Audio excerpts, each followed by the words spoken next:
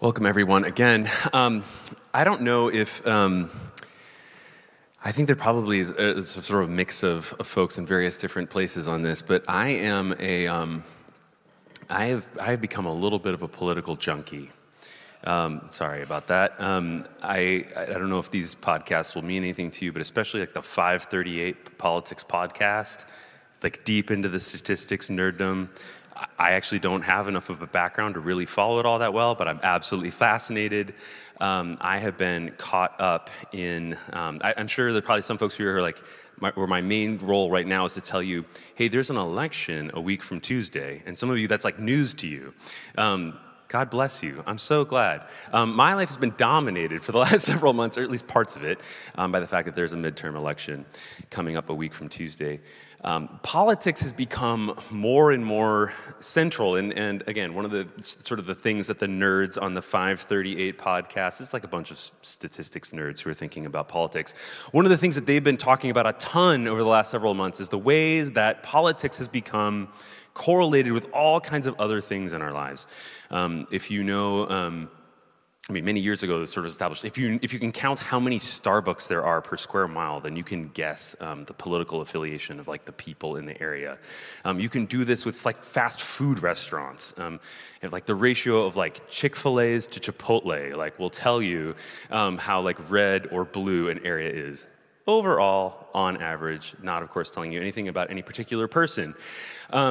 Our politics aren't just about our policy positions, but sometimes, more and more these days, they sort of line up with our moral positions, our social positions, where we shop, where we eat, what we drive or refuse to drive, what we buy or refuse to buy.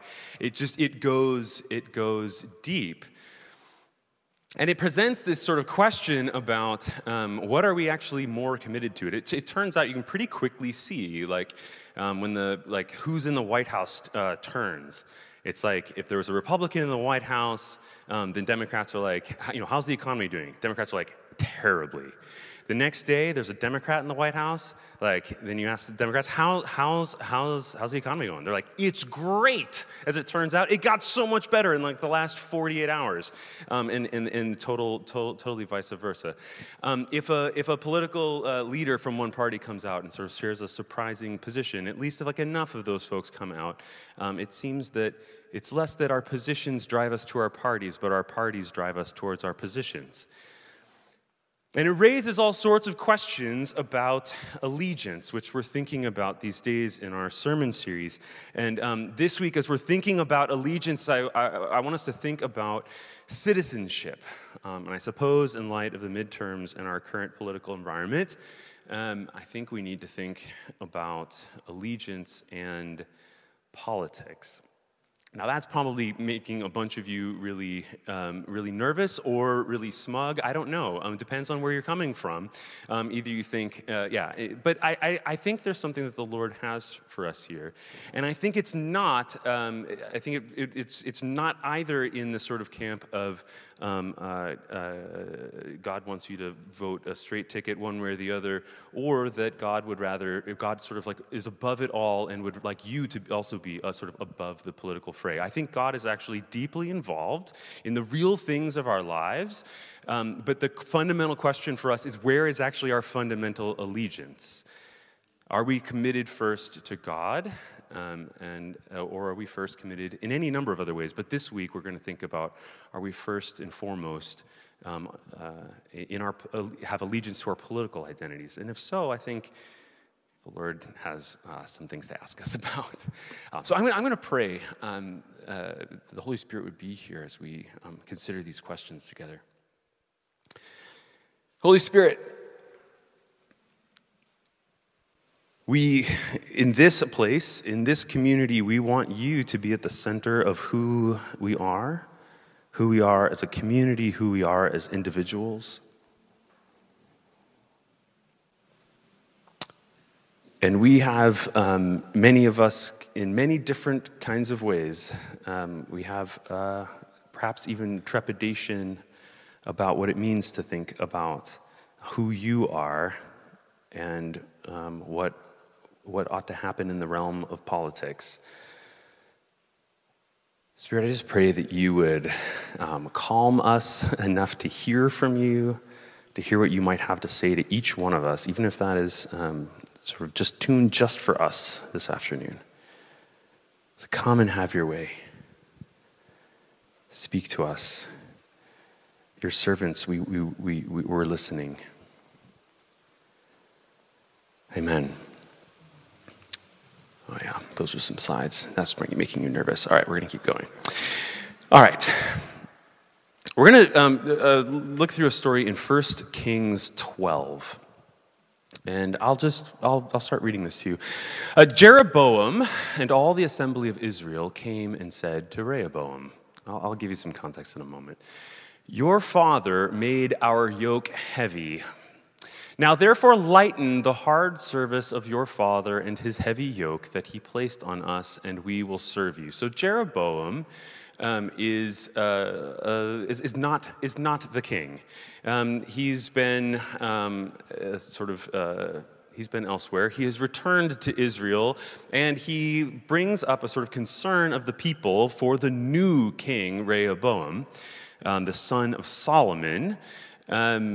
And the concern is there's concern about sort of like how what kind of labor has been demanded and how this ought to go sort of in the new administration. And so Jeroboam comes representing Israel, what used to be the name for the whole thing, and now is about to become the name just for the northern part. Again, we'll get to that in a moment. But he comes sort of bringing a grievance or concern of the people to the new king.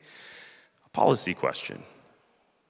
How are we going to, what's going to be the sort of posture of the king and the king's sort of administration towards the people? And Rehoboam takes this question seriously, and he sits down and takes counsel with the older men who had attended his father Solomon while he was still alive. That's a good thing. Solomon has a reputation for wisdom. He sits down and he talks with the older folks who had advised Solomon. And those folk answer him, if you will be a servant to this people today and serve them and speak good words to them when you answer them, then they will be your servants forever. But he disregarded the advice that the older men gave him and consulted with the young men who had grown up with him and now attended him. He turns to his posse. The young men who had grown up with him said to him, thus you should say to this people who spoke to you, my little finger is thicker than my father's loins. Here's a freebie today. Here's a freebie. If you're looking to discern like the Lord's will in your life, probably don't go with the counsel that begins with a sort of like a dig against your father's genitals. That's just a freebie. But you know, that's you didn't know that you were going to hear that in church today. But that's the level that these guys are at, all right? It's like, hey, this is about proving your manhood. And if you want to prove your manhood, you should say, now, whereas my father laid on you a heavy yoke, I will add to your yoke. My father disciplined you with whips, but I will discipline you with scorpions. So Rehoboam, in sort of coming into the kingship and coming into this sort of new position of leadership in his life, makes a classic mistake, looking for advisors who will tell him what he wants to hear rather than advisors who will help him see what he doesn't yet understand. He listens, as I said, to his posse rather than his elders. He rejects Jeroboam's request on behalf of the people that he lighten the burden of labor. And so the kingdom is divided. Now, I don't know why these guys look straight out of like He-Man and the Masters of the Universe. But honestly, it was like a pretty good map. It like picks out a couple places. Sorry about that. But anyway, but this is the situation. Jeroboam leading Israel in the north, Rehoboam leading Judah in the south. And I mean, let's get it straight from the beginning. When it comes to the policy question, the political question that sort of launches this whole thing, I think it's pretty clear that Jeroboam gets it right. Rehoboam is extracting labor, and it seems like, in as much as the complaints coming from the north, he's maybe even extracting labor based on something like ethnic ideology. We have some experience with this in the United States. Jeroboam, I think, is in the right. And there are reasons that I think we're supposed to think that as we go along. We could go so far as to see this as a second Exodus narrative. In this case, Israel is being delivered out of the hands of Judah. Rehoboam is oppressing the people of God, and Jeroboam goes to demand the abuse stop. Instead of doing that, like Pharaoh, Rehoboam doubles down. And Jeroboam leads his people out of oppression.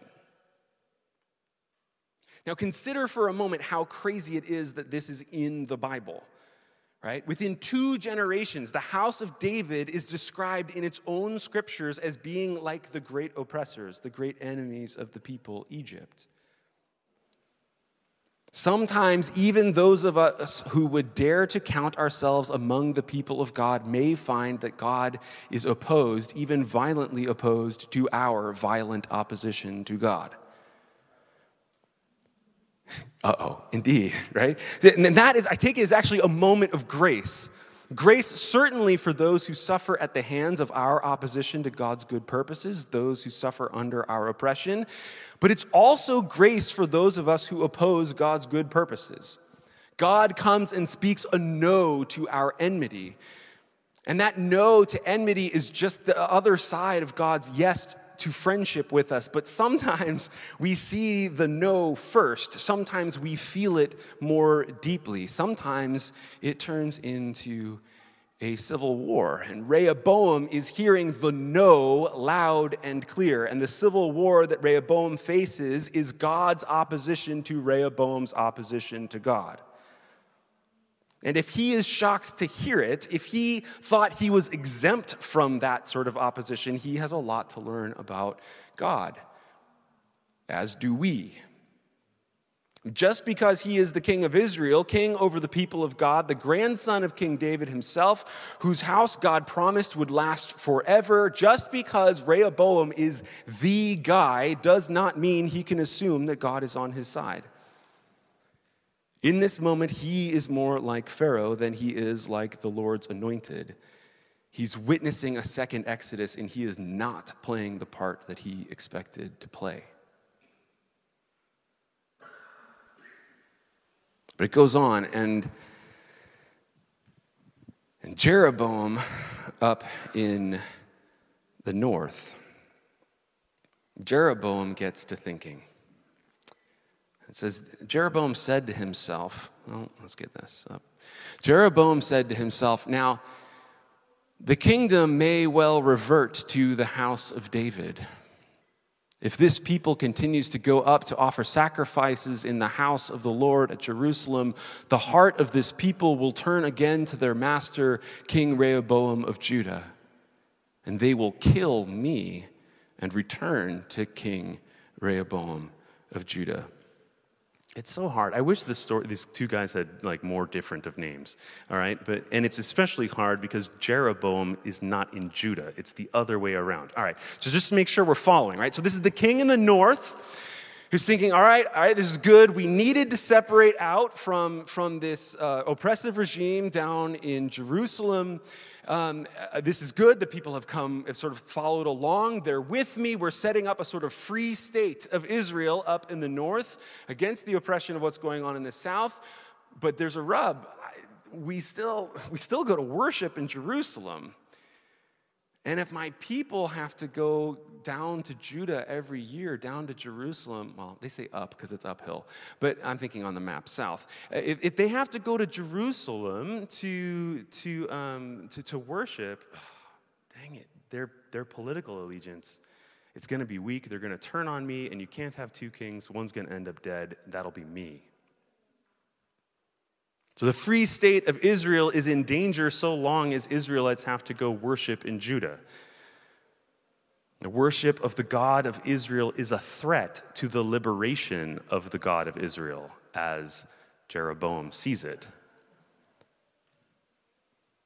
Maybe that's not as important to him, though, as the fact that, of course, it's also the threat, the worship in Jerusalem is a threat to Jeroboam's life. So Jeroboam concocts a solution. He, too, takes counsel. We don't get as detailed an account of who comes up with this great idea. But king takes counsel, this is the king in the north, and made 2 calves of gold. He said to the people, "You have gone up to Jerusalem long enough. Here are your gods, O Israel, who brought you up out of the land of Egypt." So that took a quick turn, right? Thought like, oh, this is like the good guy. Like he's like fighting on the side of the people. He's standing up to this sort of heavy yoke that has been put upon them. But like first idea, once there's some insecurity, the first idea that he comes up with is a golden calf. And I love that it's not just one golden calf, right? Like you got to double down. It's 2 golden calves. And part of this is because like Israel's a really big place, so it'd be kind of convenient to have 2 different temples that people could go and worship at. But like, I mean, you got to think like for like a king of Israel, like how do you miss that, right? Like, that should ring a bell, right? Like a golden calf. Like, how does that seem like a good idea? And in case you haven't read Exodus recently, I mean, this is like verbatim. I mean, here are your gods, or slightly different from Aaron. These are your gods, O Israel, who brought you up out of the land of Egypt. I mean, this is identical. And for what it's worth, I don't think Aaron, who's the speaker in Exodus, or Jeroboam actually think that they're inviting the people to worship different gods or a different God. We can get into this, but they say like, no, like, do you know what this image is? This is the God who brought you out of Egypt. That's how you know who the God of Israel is. He doesn't think that I don't think Jeroboam thinks he's inviting these folks to worship a different God. Golden calf worship is, in his mind, as I think it was for Aaron and the people's minds back in Exodus, worship of the one true God. But worship of the one true God made more tangible, updated for the times, strong enough to resist the tyrant, in this case, the tyrant of Judah, mighty enough to save. And on top of that, like more portable, more virile, right? Like more like the golden bull of our day, right? That like reigns over Wall Street. Like more malleable for our own needs, more respectful of the demands of our political moment. And my sense is that it would not be hard for us to come up with a few golden calves that we have constructed. Ways that we are inclined to reimagine God so that God better fits within our political boxes. Whether we are inclined to imagine a God whose concern for life ends after a baby is born, or whether we're inclined to imagine a God whose concern for the poor and the oppressed doesn't begin until birth. Whether we're inclined to restrict love of enemy to those we see as oppressed, but never to the oppressors, for what truly righteous God would command us to love oppressors, or if we're inclined to use God's command to love even the oppressor to get us out of having to follow Jesus in proclaiming release to the captive and setting the oppressed free. There are all kinds of ways that we are inclined to imagine God so that God is more easily recruited into our political projects. And whenever we give in to this impulse, we demonstrate that our allegiance is not to God, but rather to our political identity. In short, we show ourselves to be idolaters. At times, we're even willing to build golden calves, as if that doesn't give us away.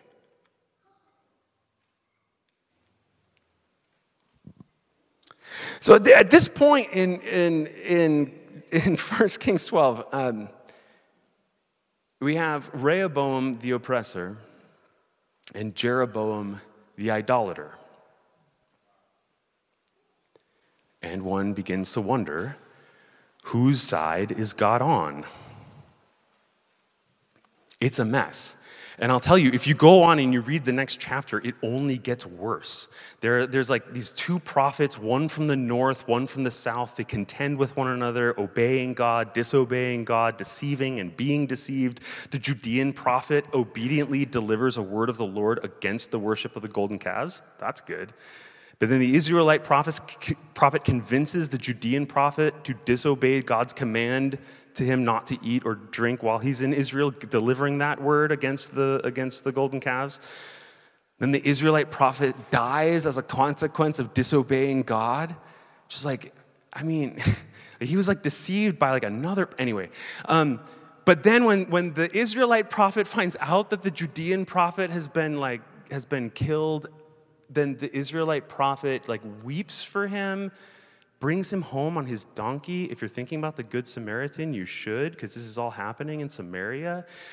He puts him on his own donkey and he brings him back to his house and he has him buried in his own tomb and tells his sons, bury me with him. I don't know what to tell you to make out of all of that, except that it is a mess. Whose side is God on? It's impossible to tell. And maybe the point is that once we ask whose side God is on, we are asking the wrong question. Our nation, of course, has a long history of going the wrong way once we start imagining ourselves as those who have God on our side. Bob Dylan wrote about this in this song, With God on Our Side. He was 22 when he wrote this song, so I don't know. Yeah, I feel some sort of way about that. One of the verses, the history books tell it, they tell it so well. The cavalries charged, the Indians fell. The cavalries charged, the Indians died. Oh, the country was young with God on its side. And he goes on and tells the story of war after war after war in which most in this country have had every confidence that God was on our side. Late in the song, he finally drops this line, and you never ask questions when God's on your side. That's not good.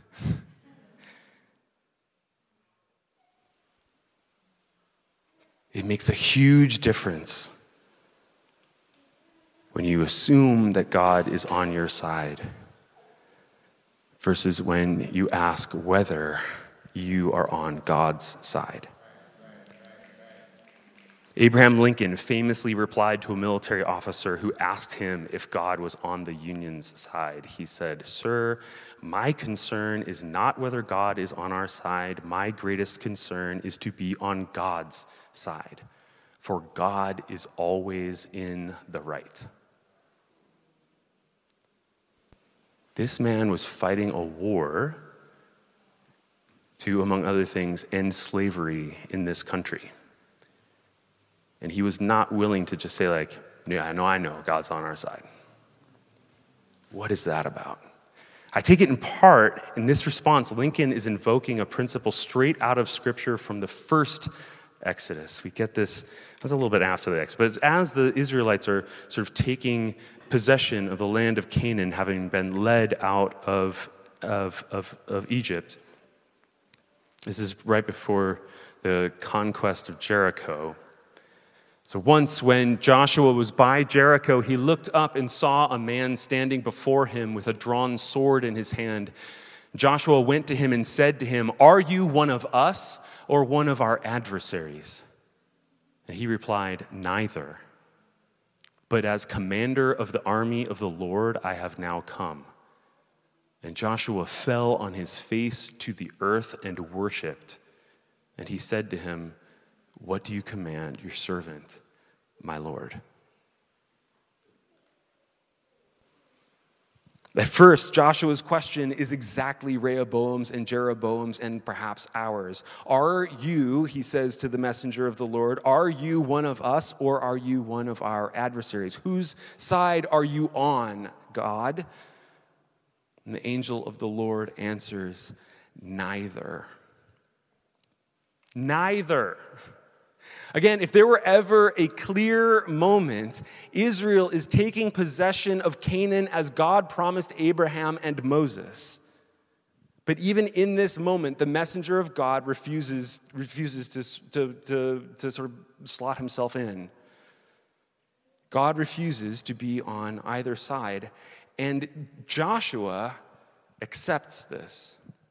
He recognizes God's absolute unwillingness to be recruited into our political projects, even political projects that we believe, even political projects that we rightly believe God has led us into. That's probably worth saying again, right? God is unwilling to be recruited into our political projects, even political projects that we rightly believe God has led us into. Because God doesn't work for us. If God has led us into political action, then we will have to allow God to lead us through political action. And that means recognizing every step of the way the Lord's radical independence of our own political projects. And asking at every step, Lord, where are you leading? We see the fruit, right, of Joshua's acceptance of this sort of stance of the Lord, this refusal of the Lord to just sign up to be in Joshua's army, right? And when Joshua takes this stance, he says, "What do you command of your servant, my Lord?" That's a question neither Rehoboam or Jeroboam is asking.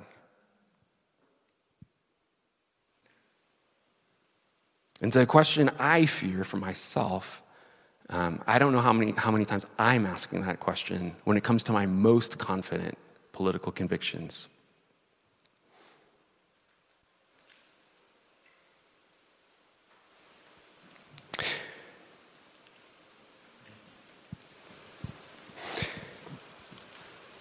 I think one of the most important theological documents in this nation's history actually is Lincoln's second inaugural address. The situation is Abraham Lincoln has been reelected in the middle of the Civil War, and he gives a very, very short speech in the midst of the war, beginning his second term. Apologies, I want to put this up in his own hand, just so we can connect to his words here. Both, speaking of the Union and the Confederacy, read the same Bible. Both pray to the same God, and each invokes his aid against the other.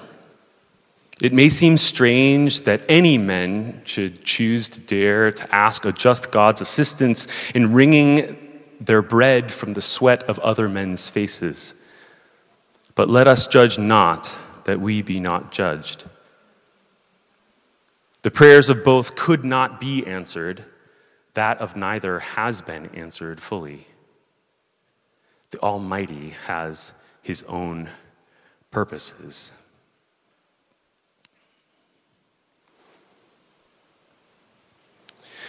He goes on. Fondly do we hope, fervently do we pray, that this mighty scourge of war may speedily pass away. Yet if God wills that it continue until all the wealth piled by the bondsman's 250 years of unrequited toil shall be sunk, and until every drop of blood drawn with the lash shall be paid by another drawn with the sword, as was said 3,000 years ago, so still it must be said, the judgments of the Lord are true and righteous altogether.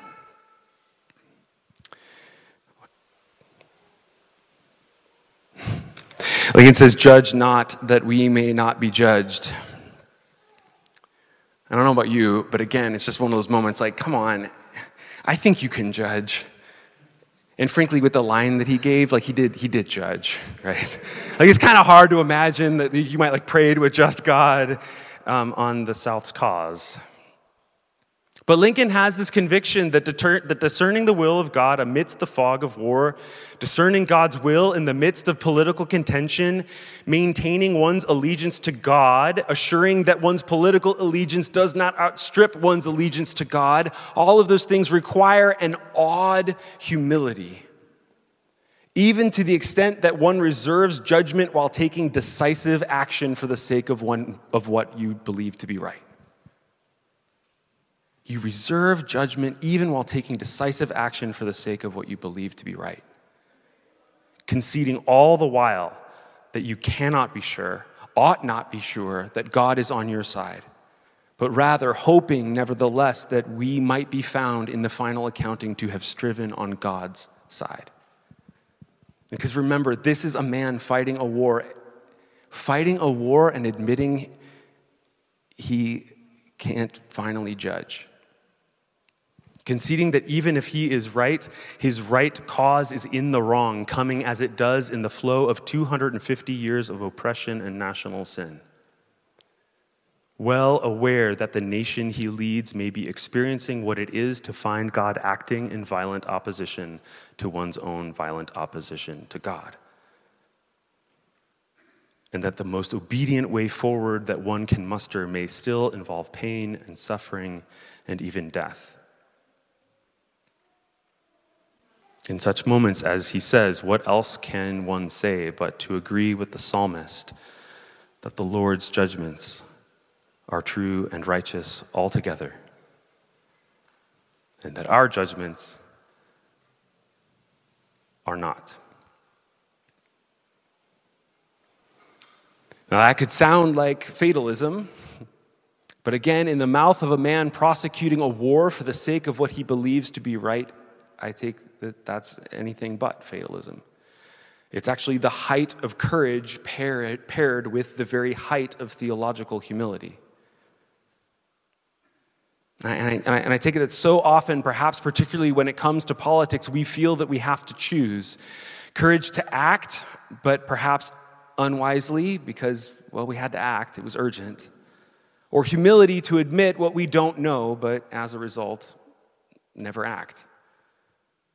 The first is an especially American sort of political trope almost, the sort of cowboy who jumps into actions, consequences be damned, ready, fire, aim, agree or disagree, but at least he's decisive. And I say he because it's usually a he. The second figure is a figure perhaps most beloved by, like in the academy, the careful thinker who has a critique at every turn, but for just that reason never acts. Because who could take action given all the complexities involved? It's paralysis by analysis. It's a theological version of that becomes an argument for, it's called quietism, sort of argument against engaging in the world and God's work in it. I take it we have to say no to both of these. And the way God calls us to is the way of humility and courage, the humility to admit what we don't know while nevertheless daring to act boldly in line with God's purposes so far as we can discern them. Acting, as Lincoln says, with firmness in the right as God gives us to see the right. To live life with a living God requires more humility and more courage and more of each together than we could ever imagine.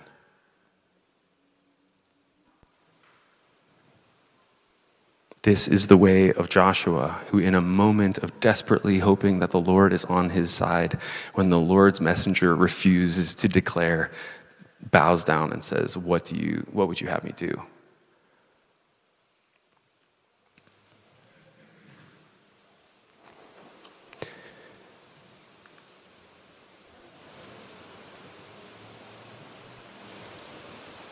Several years ago, preaching and talking about the Exodus today takes me back several years ago. I had taken a sabbatical from preaching and was coming back. And as I was coming back into preaching, we were preaching through the Exodus. And I think I was thinking a lot about politics. It was like January, February of 2015.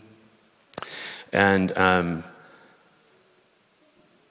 I remember preaching a series of sermons that felt, or a couple of sermons in a series that I felt really good about. I felt like I was sort of working out my sort of political theology, like in front of a bunch of folks who seemed to be sort of liking what I was laying down. I remember like standing, talking to someone afterwards who had like founded a local nonprofit, and sort of he was like, "Oh man, like Matt, like that's like the sort of preaching we haven't heard in these parts since," and then named some famous Yale chaplain. And I was like, "Yeah, I'm feeling it.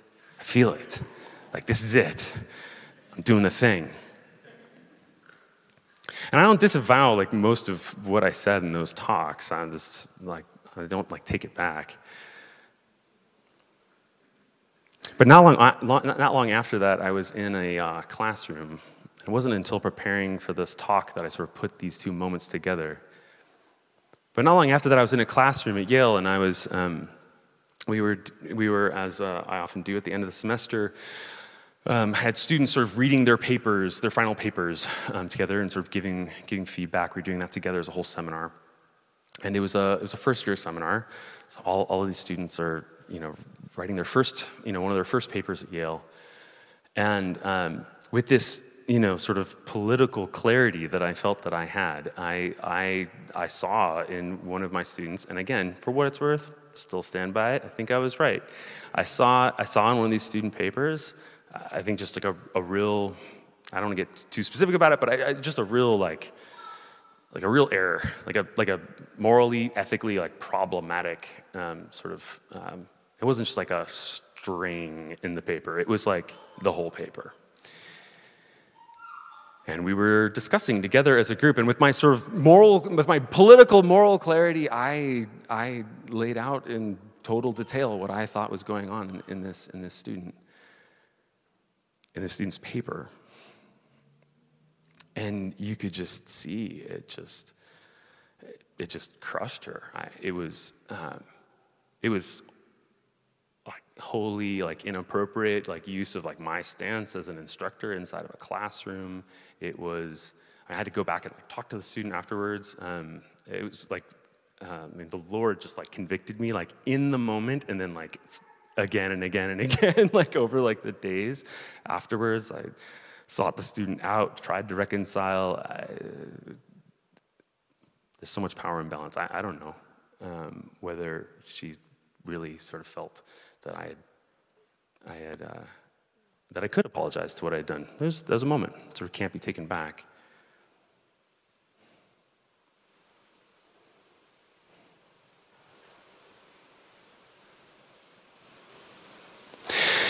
I'm inclined in moments like this to often tell that stories like that are about where we need more humility, where having that sort of posture of saying, well, I think I see this, I think I see this clearly, but Lord, that doesn't mean I don't have to ask you, like, what should I do and how should I interact in this situation, right? I think that was the thing. I missed that step. It was like, all right, I see clearly here now. I think the Lord has endorsed these general ideas. I will now inflict them upon the world with total freedom. Not asking, like, Lord, okay, Lord, no. Okay, I think there's some clarity here. What does it look like to actually walk that out? But if I'm honest, of the sort of two figures of which one I'm more likely to be, I'm much less likely to be that cowboy than I am the, like, analysis by paralysis. Like, for the sake of humility, I won't act.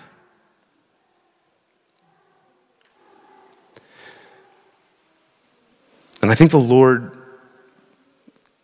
wants to invite us out of those two poles into this other place, full of humility, yes, but also full of courage.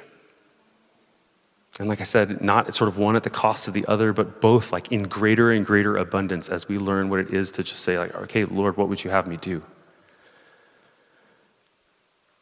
Walking forward, holding with open hands, even holding with open hands, even the convictions that we are walking out courageously. Even as we walk out courageously, asking those questions, and even as we have those questions, nevertheless daring to walk and act courageously. I see that happening in this community. I'm trying to learn. I'm really grateful for those who are leading us in what the Lord is asking us to do. And I see this sort of courageous and humble sort of action happening in our community. And I have to say, I am I am a student of what is happening. I want to learn more from what God is doing in our midst.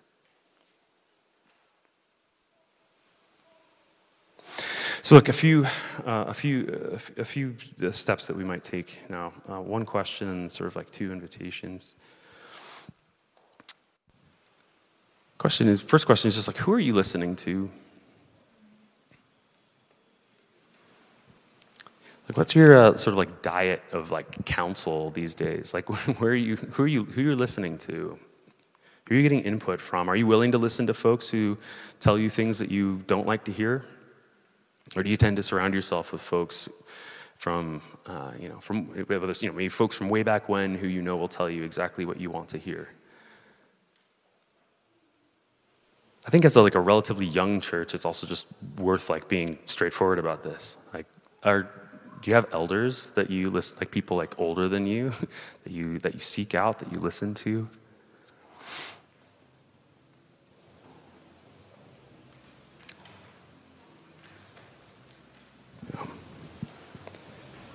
And second, I think there's an invitation today that we might ask God for humility.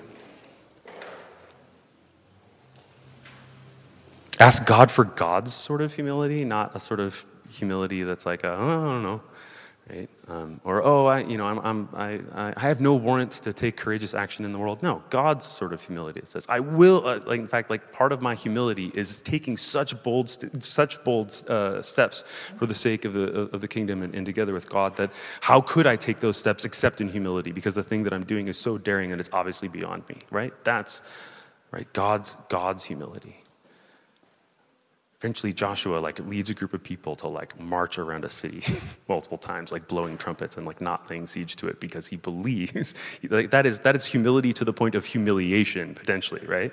But that's not humility of I don't know, I'll just wait and see. No, it's humility is going to take some steps, and not because it's all been worked out and ahead of time, but because it's what the Lord's asked you to do.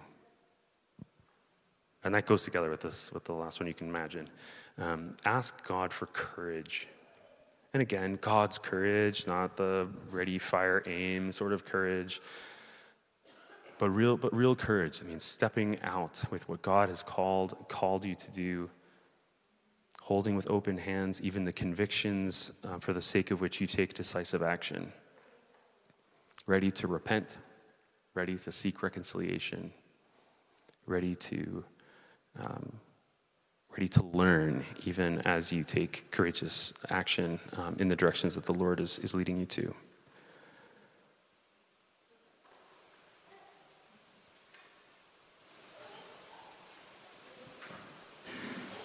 We've got the worship team up here, and Josh pointed in another direction. Who's awesome, Jesse.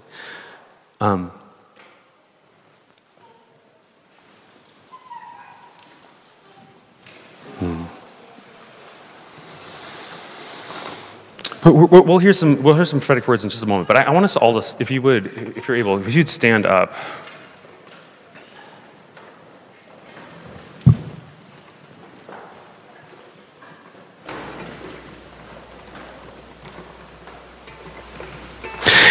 I think it's what the Lord especially wants to do here in this place, and we're all in different places, so this may not line up 100% with every person in the room, but I think what the Lord especially wants to do for us as a community and for individuals in this community, I think the weight of it sort of falls on the side of imparting courage.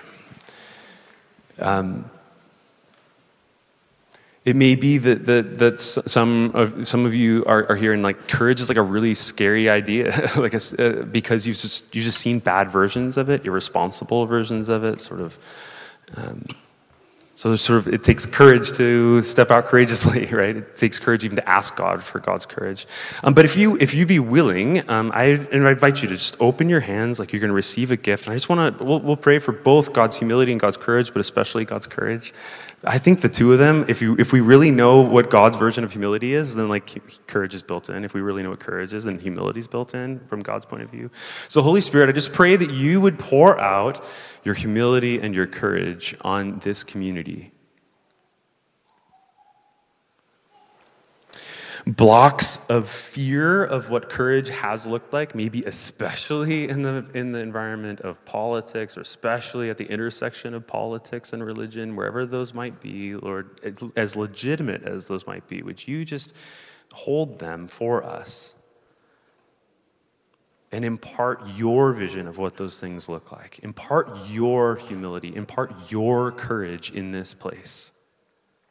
That you would set us free to walk boldly in the ways that you would have us participate in the mission and the calling of Jesus in our city, to proclaim release to the captives, recovery of sight to the blind. Lord, would you give us courage as people filled with your Holy Spirit to move and act for the sake of the world that you so love? Would you give us imagination of how to do that,